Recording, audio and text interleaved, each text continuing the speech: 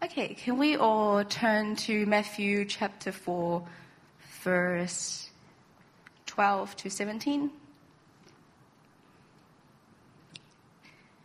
Okay. If we've got it, can we all read it together?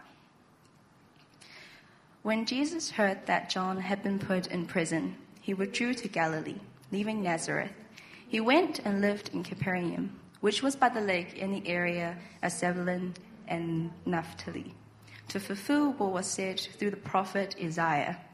Land of Zebulun and land of Naphtali, the way of the sea beyond of Jordan, Galilee of the Gentiles.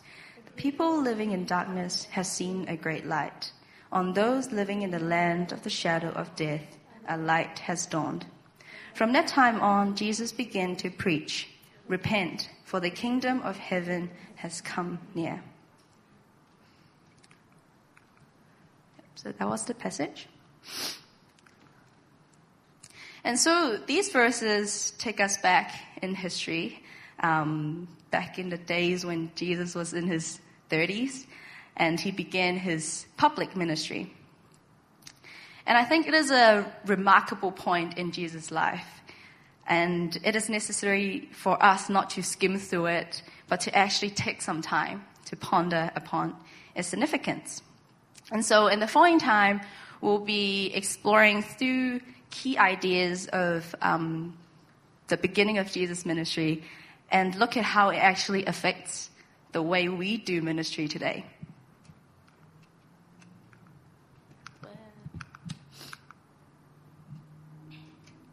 So if we were to look at it like a musical theater or a play, you would see John the Baptist.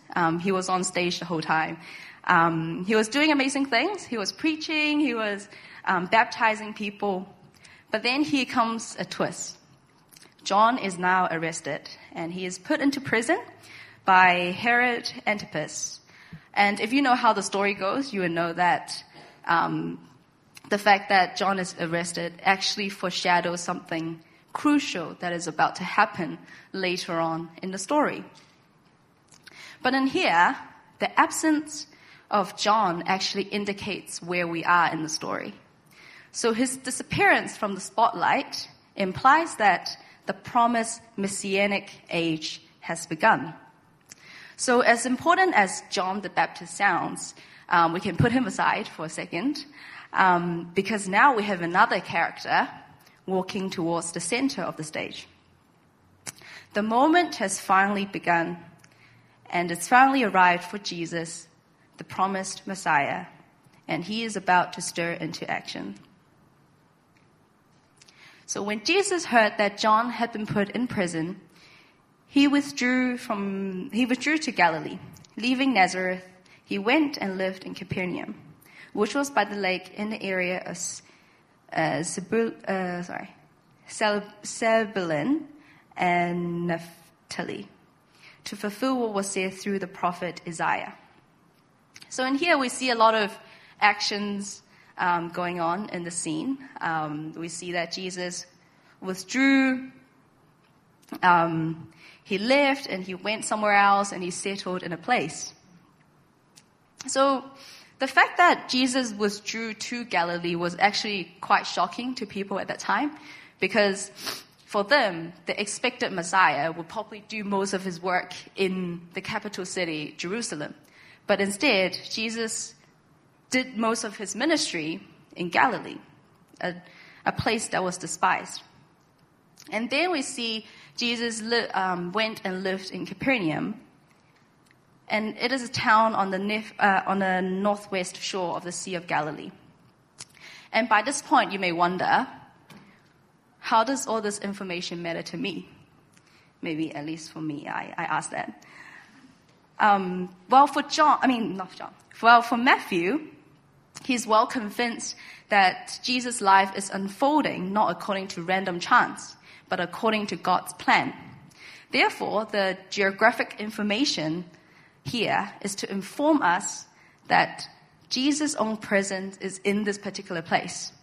And of all these traveling, they were to fulfill what has been said by the prophet Isaiah. So this suggests that Jesus is mission-driven. He moves with obedience, with intentions, and with efficiency. So previously, we see that Jesus was baptized and received the Spirit of God in chapter 3. So we can make a claim that Jesus was indeed filled by the Holy Spirit, and he was led by the Spirit to make each of his move in ministry.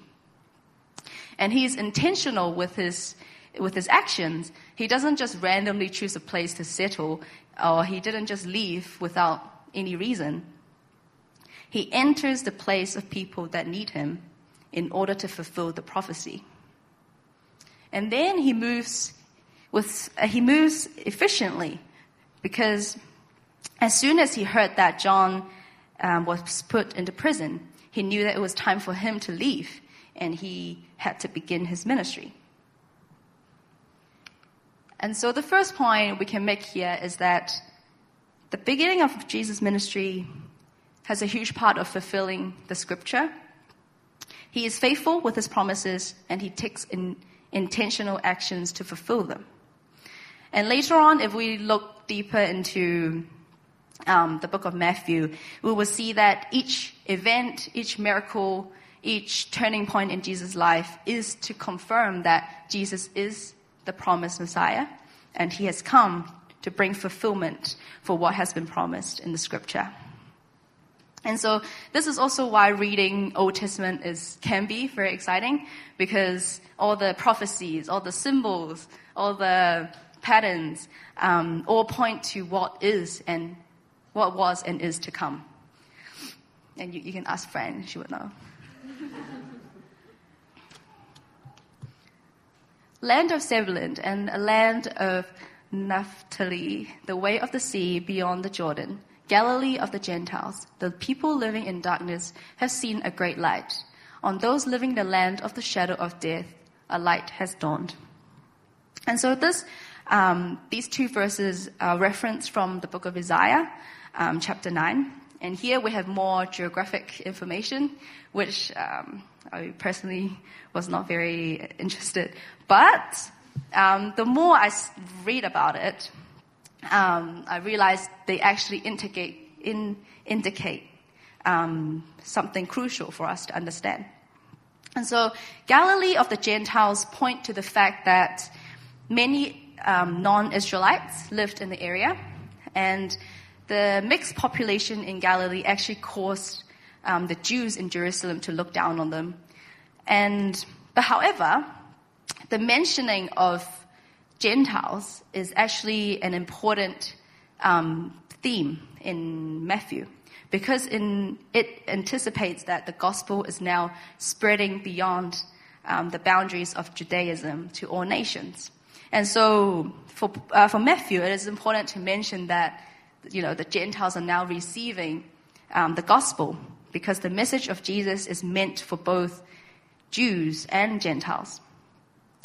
But why do these people need the gospel?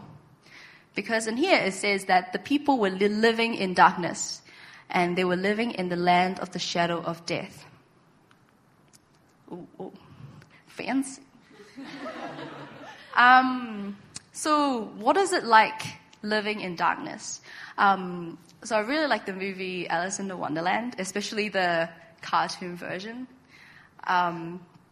And the main character, Alice, she literally fell into a rabbit hole, which is a metaphor used when someone encounters a bizarre or confusing nonsense situation or is placed in such an environment.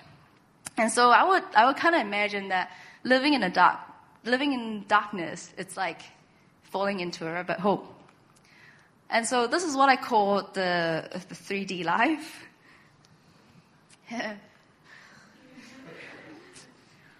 I love these images. Like, it's so. Oh. Okay. So first, distractions. So in the yay, lights to see more clear. So in the original context, the passage actually talks about the broken people that have suffered Assyrian attacks and deportation. And Isaiah calls it a place of darkness because it was populated primarily by pagans. And the few Jews remaining in the region actually found it hard to hold on to their faith. And so, and adding on to that, the region was also cultivated by a lot of new teachings. And so you can imagine how difficult it is for them to remain faithful in their belief and not get distracted by the external influences. And of course, the more distractions you face, you would experience detour. So, the more distractions are there, they start to form blind spots in your life, which interrupts and shakes the foundation of your faith. And let's say when God intends you to go from A to B, because of the distractions you have, you start to wander off, and you go in circle and you go around in circle, and you realize you're not going anywhere. And at first, it would only be detours that seems to not make a huge impact in your life. But then they all form into a pathway that leads to destruction. And so, like the people mentioned in the passage, they were in darkness of sin, and meaning that the darkness of the mind and the spirit. And for us today, we are in a very distracted society.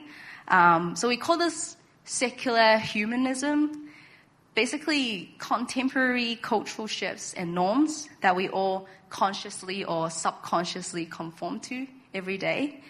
And then these distractions start to build up, and we commit to these distractions, and they create detour in our lives, especially in our relationship with God. And to a point where our lives are dominated by the forces of this world, and we become comfortable and in conforming to the patterns and norms of the current society. But then this is exactly why Jesus came. When Jesus spoke again to the people, he said, "I am the light of the world. Whoever follows me will never walk in darkness, but will have the light of life." And that is exactly why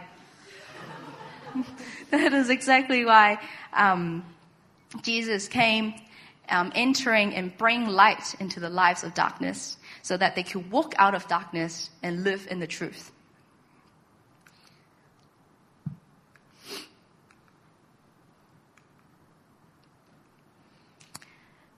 And here's one of the quotes that I found. "The light shines upon those sitting in the shadow of death, even when they were not looking for it." And I think a lot of us can relate to that. That is the love of God, that even though we might not be seeking for Him, but He is already seeking after us, and we are all the lost sheep that God would chase after. However, there are also people that just don't believe that. And here's one of the quotes by Stephen Hawking in one of his interviews. And he said that heaven is a fairy story for people afraid of the dark. And I don't know if you would agree with this or not, but I think thinking from their perspective, and especially for someone that was so intelligent and wise, obviously he would have thought through a lot of things and has come up with this conclusion.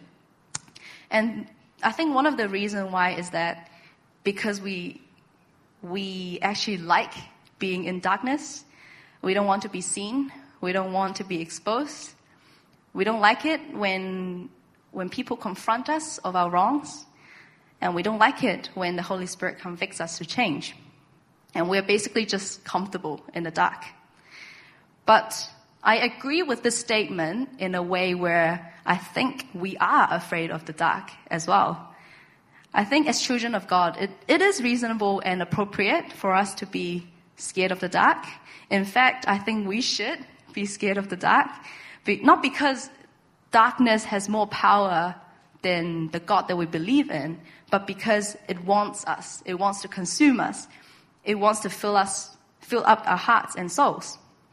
Like it says in Genesis 4:7, sin is crouching at your door. It desires to have you.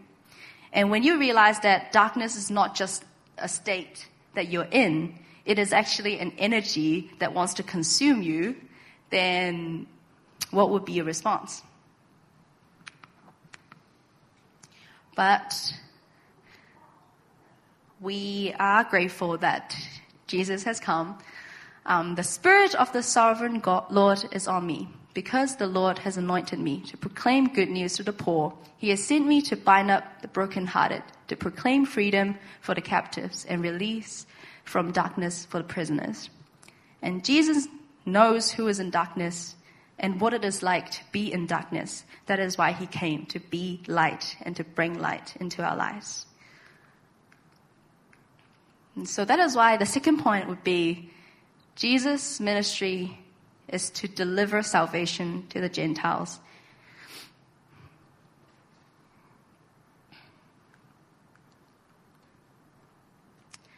From that time on, Jesus began to preach, "Repent, for the kingdom of heaven has come near." So Jesus actually began with the same emphasis as John the Baptist did. And here, Matthew actually gives us a summary of Jesus' message, because the rest of the book actually unfolds an increasingly complete picture of the character of the kingdom of heaven, which is repent. And so that is why we should not overlook the importance of this call to repentance, because everything that comes after in Jesus' ministry actually follows from this message. And so it is very exciting for me to think about how Jesus himself preached a lot of the times. And so for me to be standing here in front of you guys sharing the word of God feels very exciting. And I could imagine that if Jesus himself came to preach to you guys, he would have said the same thing. Repent, for the kingdom of heaven has come near. And so why does repentance matter so much?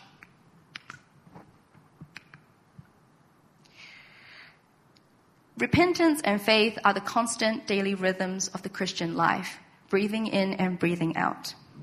So as we know that the act of repentance is prompted by a deep sense of sorrow or regret for any past wrongdoing against God.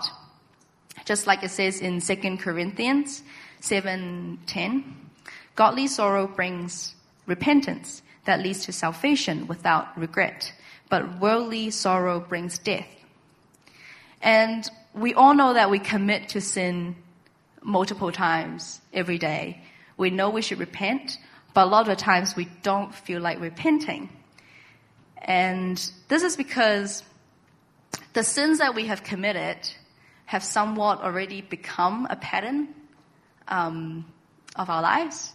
And so we have somewhat come to a place where we are already okay with that. And so we don't feel sorry for our wrongdoings. We don't sorry for the sins that we've committed. So instead of feeling bad about it, we like to justify them theologically. We say that, well, I was born a sinner, and therefore I have a sinful nature, therefore I sin. So theologically it makes sense, but then it doesn't contribute to our response in repentance. And so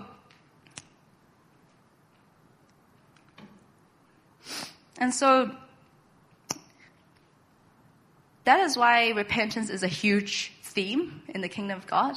And that's why also in Matthew chapter 3 previously it says that we should produce fruit in keeping with repentance. You cannot produce fruit without having a heart of repentance, a heart that seeks for forgiveness and purification from God. And that is why Jesus spent a lot of his time announcing the kingdom of God. And so the call to repentance is very important because Jesus came to preach and announce this to the world. And so just as we had kind of went through the three main points of Jesus' ministry, how does it look like to us in our current ministry today? And so after this passage, we will see that Jesus calls his first disciples. And I think this is a beautiful image because the disciples are called to leave behind what were in their hands and to follow Jesus. And so in the same way, we are all called to leave what is in our hands and to follow Jesus. And so for ministry, in the same way, we are also called to commit to our ministry. And so first point, I think that I think we can learn from Jesus' ministry is that we are to testify the scripture. So Jesus himself came to bring fulfillment to the scripture. Therefore, we as witnesses are called to witness and to testify the scripture. And so,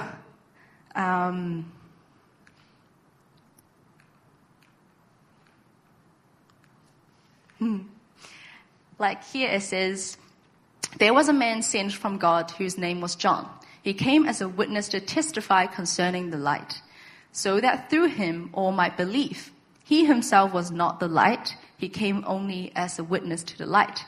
I think in the same way, we are called to come as a witness to testify the light that we have received. And so we also have the power to be used by God, so that through us people may believe. And so I really like the quote that goes something like, "You will be the only Bible that some people ever read." And I think it's really true because a lot of the times people will probably never come across the Bible physically. And so your presence in their life and your actions and your interaction with them actually serve as the Bible, as the living word of God to them. And so how do you testify the scripture that you claim to believe and to live that out? And also,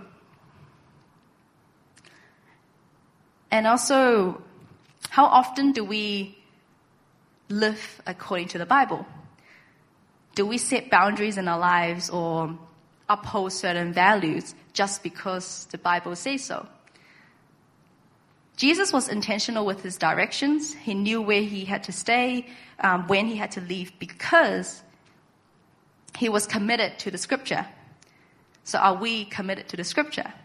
Do we live according to our standards, to our own desires, following our own hearts for directions? And then we pick up the Bible, hoping that it will bring some confirmation to the way that we already live. But that's not how it goes, because the Bible should come first. Or God should come first.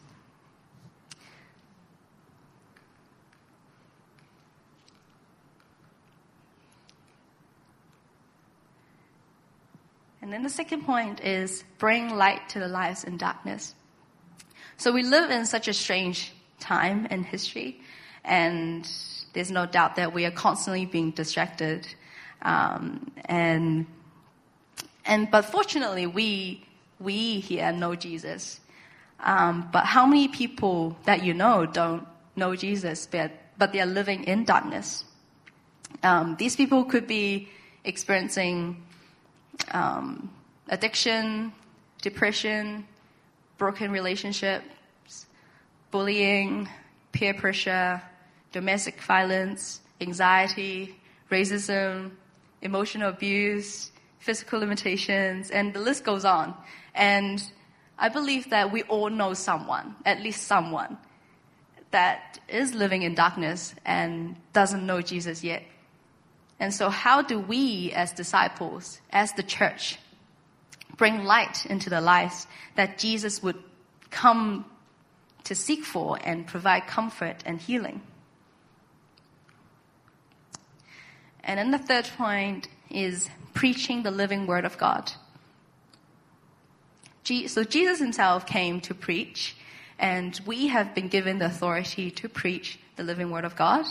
And this reminds me of Ezekiel 37, the valley of dry bones, where God gives us the authority to speak life to the dry bones.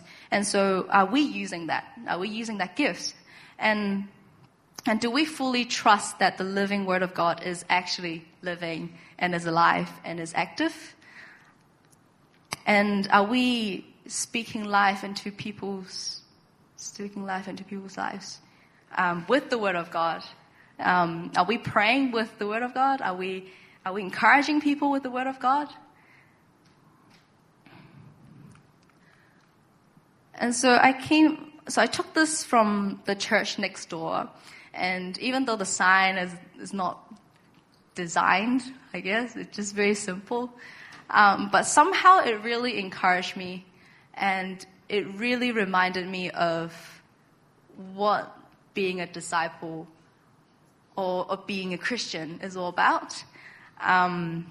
Like for us, I know a lot of us say that, we spend the whole weekends at church.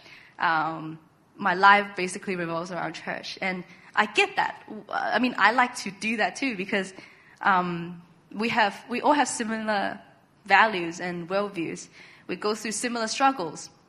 And supposedly we find it easier to connect, I guess. But somehow we're just missing what the whole mission field that we're called to actually call into. And so our ministry doesn't stop here, but our mission continues when we exit this building, entering the world of people that haven't heard of Jesus or received Jesus into their lives yet. And so I think this is just a beautiful example, a reminder that when we leave the building, we're actually entering the mission field that Jesus has called his disciples into, because we're called to go out and be sent out. And so, just to recap the 3 points, because I believe that our ministry, the way that we do ministry today, should be faithful to how Jesus did his ministry. And if it's completely different, then it's either our problem or it's Jesus' problem. And I believe that it's usually our problem. And so in our ministry, whether it's a church context or our own ministry context, are we testifying the scripture? Are we bringing light to the lives in darkness? And are we preaching the living Word of God? And so just a last discussion question for your groups. Where is your current mission field? And how are you serving the people there? And if you can't think of a mission field in your life right now, maybe get your groups we can pray together and ask God to review where is your mission field? And it could be school, it could be your workplace, it could be your family, it could be anywhere.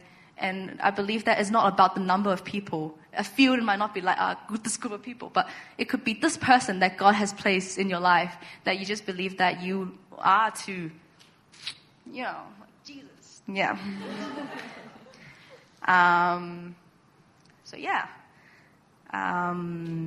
So that is me. And I will continue to pray for you guys and pray that we can, as a church, collectively bring light into the darkness and testify the scripture and preach the living Word of God.